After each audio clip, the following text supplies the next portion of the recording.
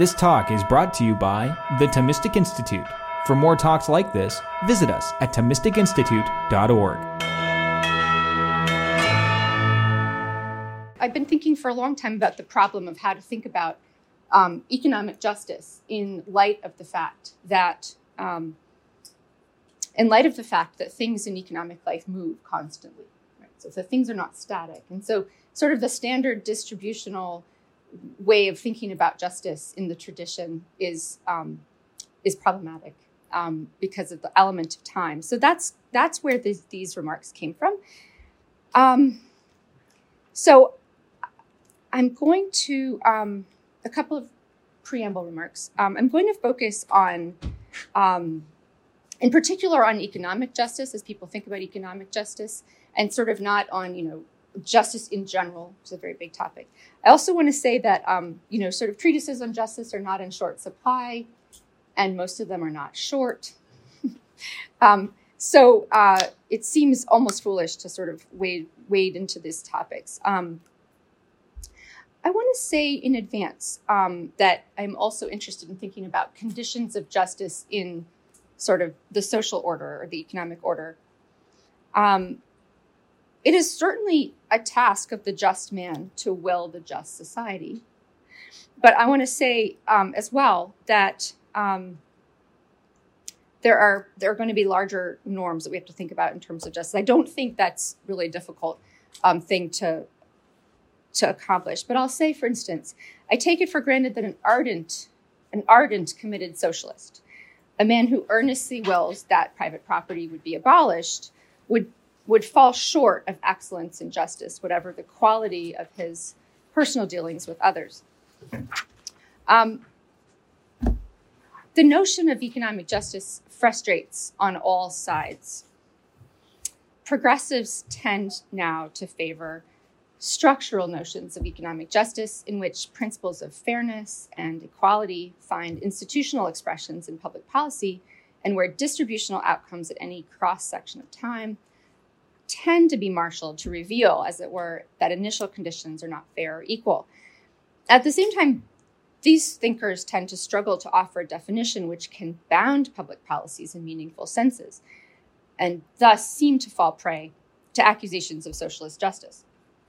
Conservatives, however, now in various stages, maybe we could say, of realignment, we want to think about that, until recently have engaged the notion of economic justice with less vigor than progressives, you could say, preferring instead, we might say, Hayekian or classical liberal rules-based conceptions of justice or economic justice, usually or without maybe admitting it, based on a kind of Nozickian conception in which economic justice is just sort of the aggregate sum of justly titled individual transactions.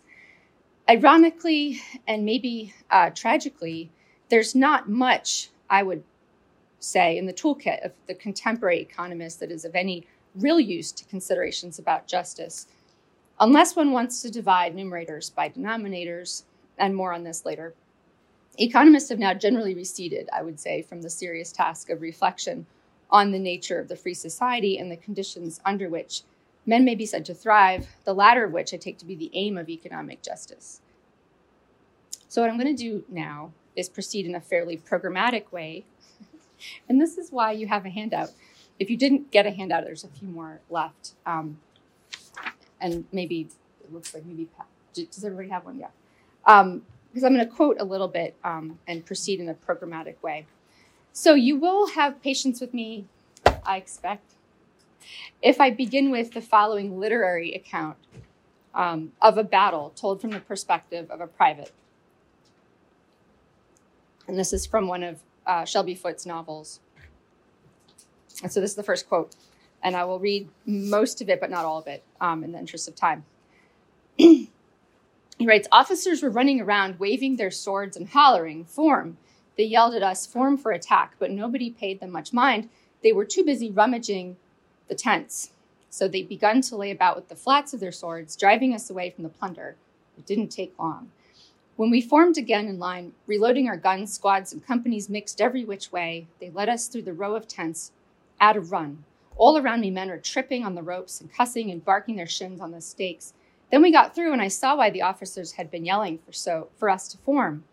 There was a gang of federal soldiers standing shoulder to shoulder in the field beyond the tents. I thought it was a whole Yankee army lined up waiting for us. Those in front were kneeling under the guns of the men in the second line, a great bank of blue uniforms, rifle barrels, and white faces like rows of eggs, one above another. When they fired, smoke came at us in a solid wall. Things plucked at my clothes and twitched my hat. When I looked around and I saw men all over the ground, in the same ugly positions as the men back on the slope, moaning and whimpering, clawing at the grass, I was what you might call unnerved. For they may warn you there's going to be bleeding in battle, but you don't believe it till you see the blood. What happened from then on was all mixed up in the smoke. We formed again and went back through the tents. But the same thing happened. They were there just as before, and when they threw that wall of smoke and humming bullets at us, we came running back down the slope. 3 times we went through, and it was the same every time. Finally, a fresh brigade came up from reserve, and we went through together. So this is a battle from the story. This is a story from the Battle of Shiloh, told by the Civil War historian Shelby Foote. The young private in the novel goes on to recount his confrontation with a big Yank, wearing his coat unbuttoned halfway, showing a red flannel shirt underneath. This was definitely not planned. He wonders what sort of man wears a red flannel undershirt, and this is in the middle of the chaos. He in the engagement in the story, this young private kills the big Yank. His bayonet somehow finds its way under the chin of this large man. The private reflects on the closeness of the encounter, a moment of experiencing the other and extinguishing the other at the very same instant. He had his eyebrows drawn in a straight line like a black bar over his eyes. He was full grown with a wide brown mustache. I could see the individual hairs on each side of the shaved line down the middle. I'd have to say sir to him back home. It's the sort of person I'd have to respect back home. Of the 425 men of the 6th Mississippi who engaged at Shiloh, only about 100 emerged alive. So rival theories about economic life seem to be predicated upon competing views of whether the salient fact about human cooperation with nature is abundance or scarcity. Surely in battle, the salient reality is scarcity. For any engagement with, say, 20,000 men, in which, say, 12,000 will perish, there are exactly 8,000 shares of human life to be had at the end of it all. And so 20,000 will go at it fighting for their portion of a given pie of unknown size.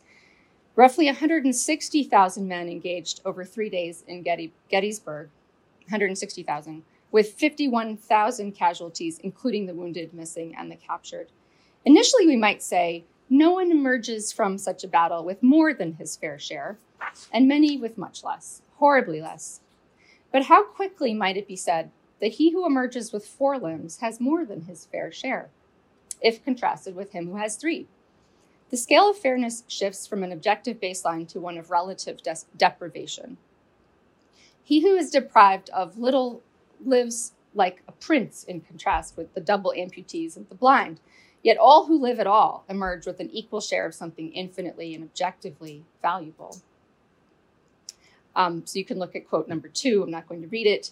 There is something deep and nearly incomprehensible about this fact of the outcome of war.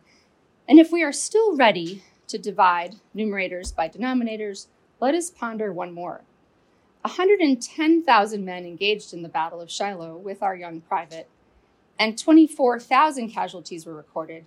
So 86,000, or 78% of the men, won their fair share, emerging unscathed, slightly better odds than at Gettysburg, where only 68% got a piece of that pie. But it's not merely the scarcity of war that I wanted to highlight to begin.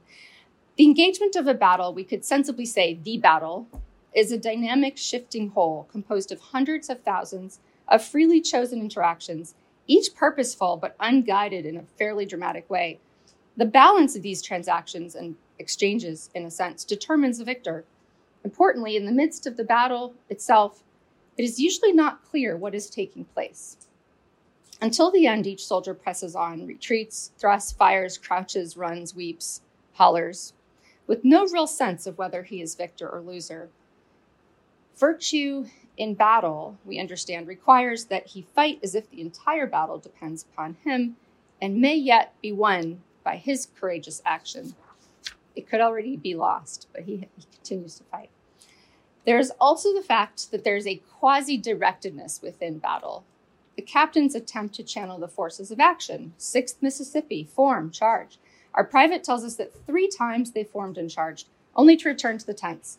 He describes a dynamic reciprocal exchange between form and unform. The unform, what happens when the soldiers sort of fall apart from their formation? It was the result of individual incentives lining up in the same direction. Retreat and plunder seems more appealing to every soldier than taking the slope. But the captains pressed with the flat of the sword against individual incentives, aiming to configure things so that a new set of incentives might govern the dynamic chaos. When the fresh brigade appears, and with weariness setting in, the soldiers finally make the charge complete, although it does end in defeat, the end of the battle for the living is anyway counted as an individual victory. We had aged a lifetime since the sun came up, the private says. Captain Plummer was calling us to rally here, rally there, but there wasn't much rally left in us. There wasn't much left in me, anyhow. The sun set that day on the men at Shiloh, but the horrors were repeated the next day. Wave upon wave of engagements, men entering and leaving, dead and wounded, fresh, and increasingly older arms for battle. The Civil War constituted a seemingly endless stream of battles characterized by 3 distinct dynamisms. First, that there is a war at all, that there is a place where men meet in a field to make a gamble for kind of reapers' shares. Never mind for now whether such a fact is desirable. I merely want to register how unusual it is in all of nature that there are fields and creeks and forests and valleys where animals on 2 feet hurl upon each other in massive engagements, after which pastures are irrigated with this unholy water. On the whole, the war is a canvas or a backdrop which need not exist, indeed normally does not exist. This dynamism, the coming in and out of existence, should not be neglected. Wars are not inevitable. The second dynamism is what we just considered, that furious, directed and undirected, formed, unformed chaos of individual actions, each of which has some probability of rendering damage to the opponent, the sum of which constitutes an engagement or a unique battle. Each battle has its own dynamic, its own destruction, its own lessons. Each battle constitutes a part of the war, but has its own sort of life, its own logic. Each battle is as complex as the war itself in its own way, offering up an infinitude of human loss and experience. So the third quote, he says, "We'd aged a lifetime since the sun come up. Joe Marsh was next to me. At first, I didn't know him. He didn't seem bad hurt, but he had a terrible look around the eyes, and there was a knot in his forehead the size of a walnut where some Yank had bopped him with a rifle. I thought to ask him how the Tennessee breed of elephant compared with the Kentucky breed, but I didn't.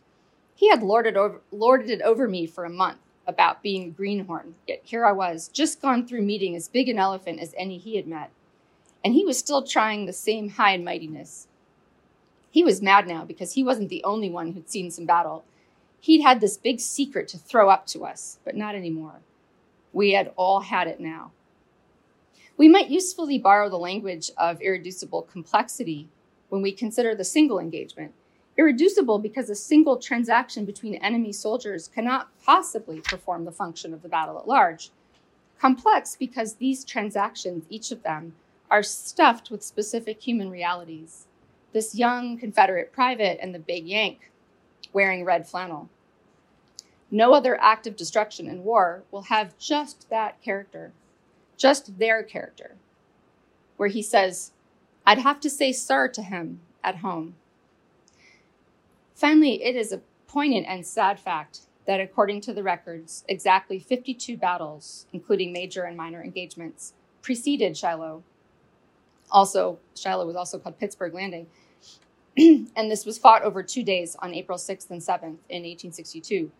Shiloh predated Gettysburg by 15 months. And so 331 battles followed Shiloh. So all of that human experience, but it's a tiny, tiny, tiny drop of water in the bucket of this huge war. The third dynamism refers to this feature that irreducibly complex engagements are repeated, same but different, layered on top of each other, some spread out, some concentrated, but each taking the place on the canvas of the war, each influencing in some way every battle, which takes place contemporaneously after all, like chess moves. Shiloh was fought in Tennessee, and it took place at the same time as the siege of Yorktown, a month-long inconclusive engagement fought in Virginia. So to comprehend the war is to grasp all three of these types of dynamisms with some clarity. The motion or change involved in its coming into existence, the motion, these actions of, I might say, reduction in each engagement, and the motion of repetition. We might try with some loss of accuracy to compare the war to a stream. It has a beginning where it leaves its mouth. Along the way, it can be characterized by cross-sections, each of which is full of motion, rapid swirling eddies, downward flow, the movement from one cross-section to the next. Note that the motion of a body of water is called a current, a measure of movement in relation to time. In the war at large, Heraclitus again seems relevant. So this is quote number 4 in front of you. To introduce the three dynamisms is to aim at incorporating time as a critical factor into the account of things. It may or may not be that we gain very much from this perspective at all when it comes to the Civil War, the reflection upon which I think is always edifying. But if I've done my work well, you will have anticipated my next move. Where I think we may gain, and in fact, where I think we must gain, is through embracing the analogous but contrary relation between war and market. In fact, I've not been really speaking about war from the beginning, as you probably guessed, but rather about what is the negative mirror image of war, which is the market. If the salient fact and dynamism of the former is scarcity, transacted with a kind of currency of depletion, the salient fact and dynamism of the latter is abundance, transacted with the currency of enlargement.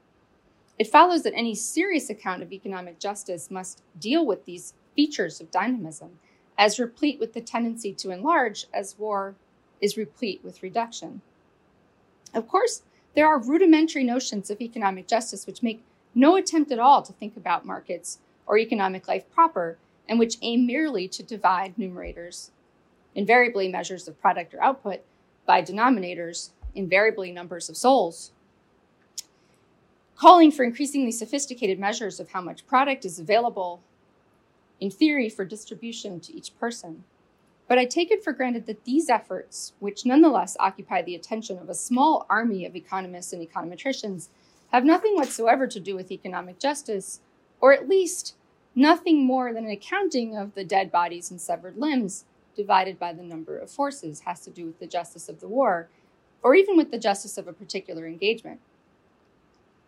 The move from transactions of war to transactions of exchange seems roughly accessible so long as we're willing to grant that the full measure of destruction in any act of war could not be ascertained by surveying the physical losses alone. So take, for instance, the loss of limb, so common in the Civil War. The missing piece of flesh may be observed and counted, but the true value of the loss of limb has profound magnitude, including at least physical, emotional, relational, and economic effects for the victim. These effects extend to family members. They are likely, in fact, to ripple through children and grandchildren. Children of World War II veterans, we know, Korean War vets, Vietnam War vets, Gulf War vets, know this all too well. Similarly, in economic exchange, we miss most of the action if we examine or count only the physical transaction itself, goods exchanged and services provided. Every exchange produces a seen and an unseen sum of value. Like the case of the lost limb, that which is unseen is subjectively tied to the person. To see this more carefully, ask you to turn to quote 5. This is from F.A. Hayek. An increase in value crucial in exchange and trade is indeed different from increases in quantity observable by our senses. Increase in value is something for which laws governing physical events, at least as understood within materialistic and mechanistic models, do not account. Value indicates the potential capacities of an object to satisfy human needs and can be ascertained only by the mutual adjustment through exchange of the respective rates of substitution which different goods and services have for individuals. And importantly, value is not an attribute of physical property possessed by things themselves, irrespective of their relations to men, but solely an aspect of these relations that enables men to take account in their decisions about the use of things. Increase in value appears only with and is relevant only with regard to human persons with purposes, I might say. And in the same essay, in quote 6, Hayek says, in a certain sense, the activity that economics sets out to explain is not about physical phenomena, but about people. Economic values are interpretations of physical facts in the light of the degrees of suitability of kinds of physical objects in particular situations for the satisfaction of needs. So all of you, those of you who've spent more time reading economics will recognize that these ideas fall under the heading of the theory of subjective value. Not only does market exchange tend to increase value, but the estimation or accounting of that value cannot be approached through any mathematical sum. It is inestimable. Not in the sense of having infinite value, for sure, but in the sense of being unknowable. A corollary of this is that dollar amounts which represent a fixed basket of goods, or a multiple of a fixed basket of goods, we're very interested these days that the price of the fixed basket of goods is going up. These dollar amounts do not have the same value to all members of an economy, as difficult as this is to believe. And you can peek at quote 7.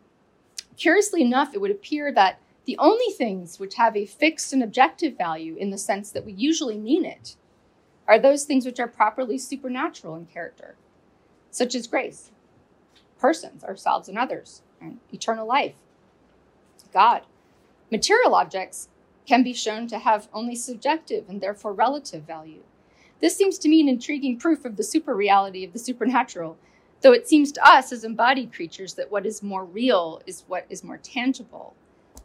But I'm reminded that Teresa of Avila used to say that many saints who prayed this way used to say that she used to say that she had the grace of seeing after being caught up in prayer, that she had the grace of seeing the tangible world as thin and like tissue, but the supernatural life was much more real. But most of us, we get it backwards. The subjective theory of value at least points us in that same direction. On this point, I do love this quote, number 8 in front of you, that the hierarchy of ends is relatively stable, reflecting what many may regard as their constant or lasting value, whereas the hierarchy of means, right, which is material things, fluctuates so much, leads many idealistic persons to prize the former, the ends, and to disdain the latter. This is how he was trying to figure out why it was that idealistic people didn't like to think about economics very much. To serve a constantly changing scale of values may indeed seem repulsive. Maybe the philosophy majors in here are are after the true ends. In any event, the tendency of economic exchange to increase value is consistently missed by the accountant's ledgers. It is not that physical growth cannot be observed, indeed it can, but that the physical record of enlargement is a shadow of the more real, immaterial increase in value that takes place through free and voluntary exchange. In contrast with war as an engine of scarcity, markets are a kind of harvest of abundance. Okay, so since I was anyway, and perhaps maybe obviously, talking about markets when I was speaking about war, there is no need to belabor these analogies to economic life. But I want to offer one more literary frame of reference, which is quote number 9. And this one is from Oliver Twist, the iconic market morning scene, which in any case proves that I don't wish to romanticize markets.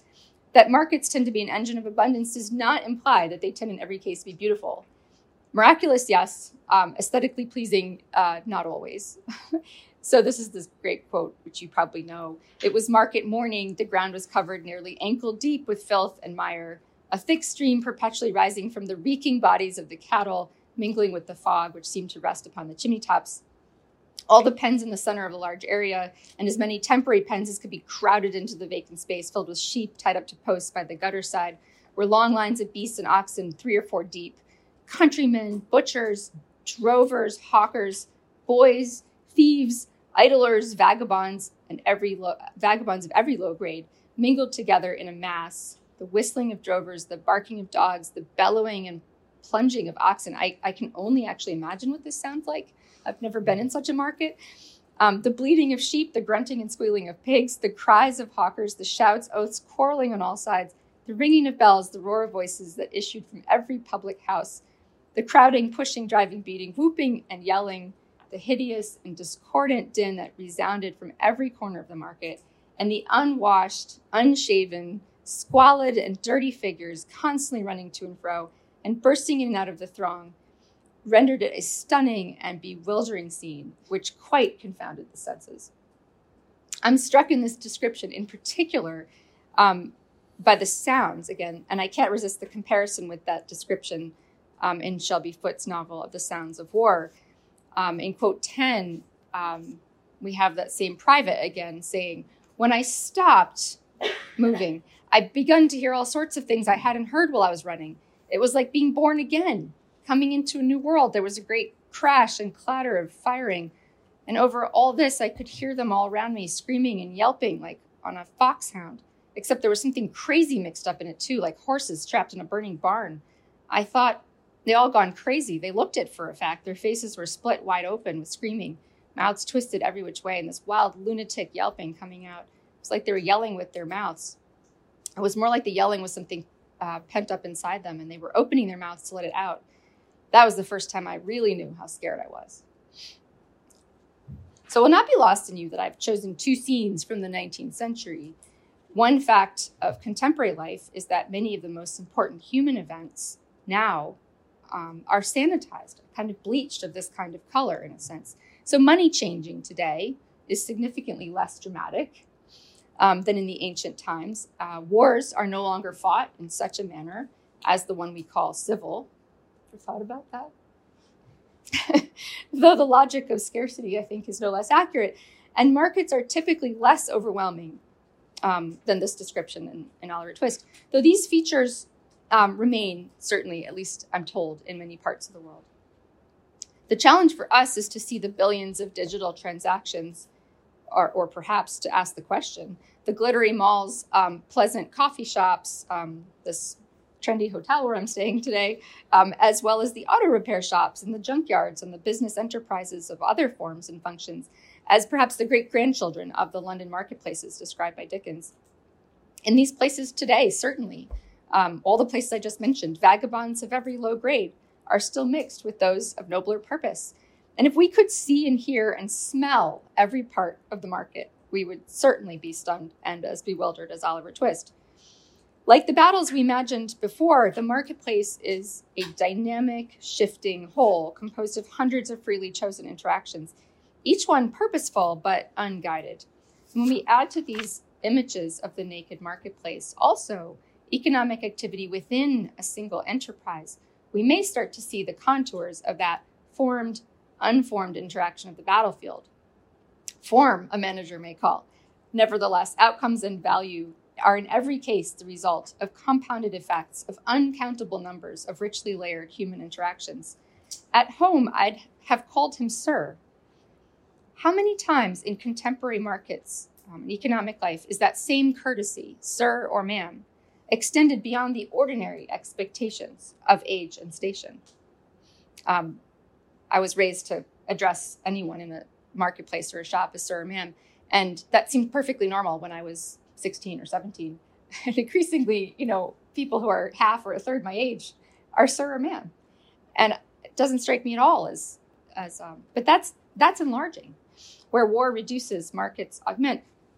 The 3 dynamisms of economic life, then, I want to say, correspond first to existence, the market at large, second to formed, unformed engagements, so specific markets of various size and quality, and third to the waves of repeated, overlapping, interdependent markets which flow in time forward. So in quote 11, Hayek puts it this way: in order to explain the economic aspects of large social systems, We have to account for the course of a flowing stream, constantly adapting itself as a whole to changes in circumstances, of which each participant can only know a small fraction. Critically, every instant in time is dependent upon contemporaneous actions and past decisions realized, and every instant is, in a sense, already past in the moment it has been lived. This pressing forward motion prompts Hayek to warn, in response, in fact, to John Stuart Mill's constructivist approach to the distribution of goods. Hayek says, and this is in quote 12, "It is simply wrong to conclude that the things once there, we are free to do with them as we like, for they will not be there unless individuals have generated price information."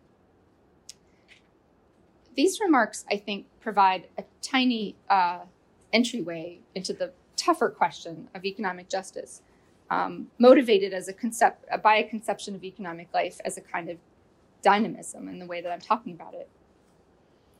We could begin to say that a first principle of economic justice is surely to preserve the integrity of the being of a market, that there are places with a view to these dynamisms. Importantly, the principle of preserving economic life does not arise from a theory of individual rights, and not even from a priority of rules over outcomes, something like Hayek would have preferred, although each of these might be incorporated. Rather, this principle begins from the presupposition that the harvest of abundance is a great human good, a good like life itself, a good upon which other goods depend. The principle is likewise augmented by the facts of dynamism. If the market is not inevitable, just as wars are not inevitable, and if forward motion at any moment depends upon current and past decisions, it is some kind of priority then to protect the health and vitality of economic life. There's an analogous first principle, certainly for the state, in relation to war. It's surely a first duty of states to provide for the conditions of peace and to maintain a reasonable battery of defenses that such that war, if incurred, may be swift and minimal. This is not merely a political principle. The loss of capital in war, the induced scarcity, has a profound economic character, widely acknowledged. More serious still, fostering robust economic life is one of the primary means by which states may provide for the conditions of peace. It's certainly not sufficient, but it's probably necessary. These principles are not distinct. It is as much a matter of economic justice that markets exist and flourish as it is that war is avoided. The first principle then is concerned merely with this first idea of coming into existence. A second principle might follow from the following observation. If we're going to have a distributive theory of economic justice, and if Hayek is right that value only appears in relation to human purpose, then economic justice cannot be about the distribution of physical stuff, and not even about the distribution of dollar amounts, which represent multiples of baskets of goods. Rather, it must be about the distribution of value, which is a much more complicated and problematic, and it's probably ultimately intractable if we're honest about it. Distributing goods institutionally as a program of justice does little to equalize anybody, and the fact that free agents are free to make trades means that at the moment of equalization, in the very next moment, we will already have some new inequality. This cannot be helped. A principle might be articulated as follows: that men should be able to participate fully in the value-seeking harvest of the market.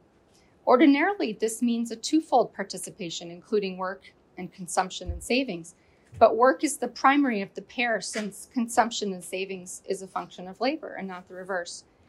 Note that such a principle then includes something like Nozick's entitlement justice, as well as a kind of rules-based Hayekian social justice. But here we might want to go further to embrace a richer conception of enabling. The state is enjoined, for instance, to pursue the broader cultural and social conditions for participation in social and economic life. An assessment of sociological data, for instance, might argue in favor of family policies which limit divorce among parents with children, since single-parent homes are one of the greatest predictors of a lack of economic participation. Perhaps also for expansion of support for private or religious schools, and a reversal of policies which have increasingly transferred social services away from churches and into secular and efficient arm's-length state offices. No policy could be pursued under the heading of equal treatment simpliciter. Rather, policies would be, on these terms, justifiable with a view towards a process of maturation in the person for individuals, families, and communities, where maturation is taken to be full and meaningful participation in civil society. It goes without saying that many policies of this sort might limit individual freedoms in service of economic justice. And this is, of course, a very different conception from either libertarian or purely liberal notions. This principle hangs on the notion, in a sense, of subjective value embedded in freedom as both the cause and the consequence of the individual engagements known as specific markets. This reality is what the second dynamism is meant to capture, and what the second principle seeks to protect. Every policy aimed at equality of outcome and even of equal opportunity is necessarily self-defeating. Water flows downhill. The distribution and increase of value through free exchange needs little help if participatory conditions are established, deepened, and protected.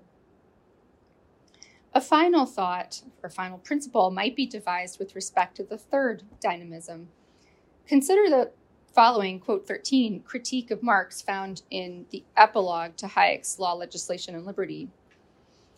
What prevented Marx, he says, from appreciating the signal function of prices through which people are informed what they ought to do was, of course, his labor theory of value.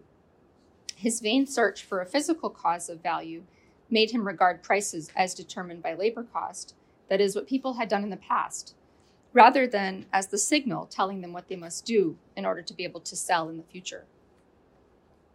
From this, we might note that Marxian economic justice, based in a strict conception of deserts as applied to human labor already undertaken, is, for lack of a better description, backward-looking.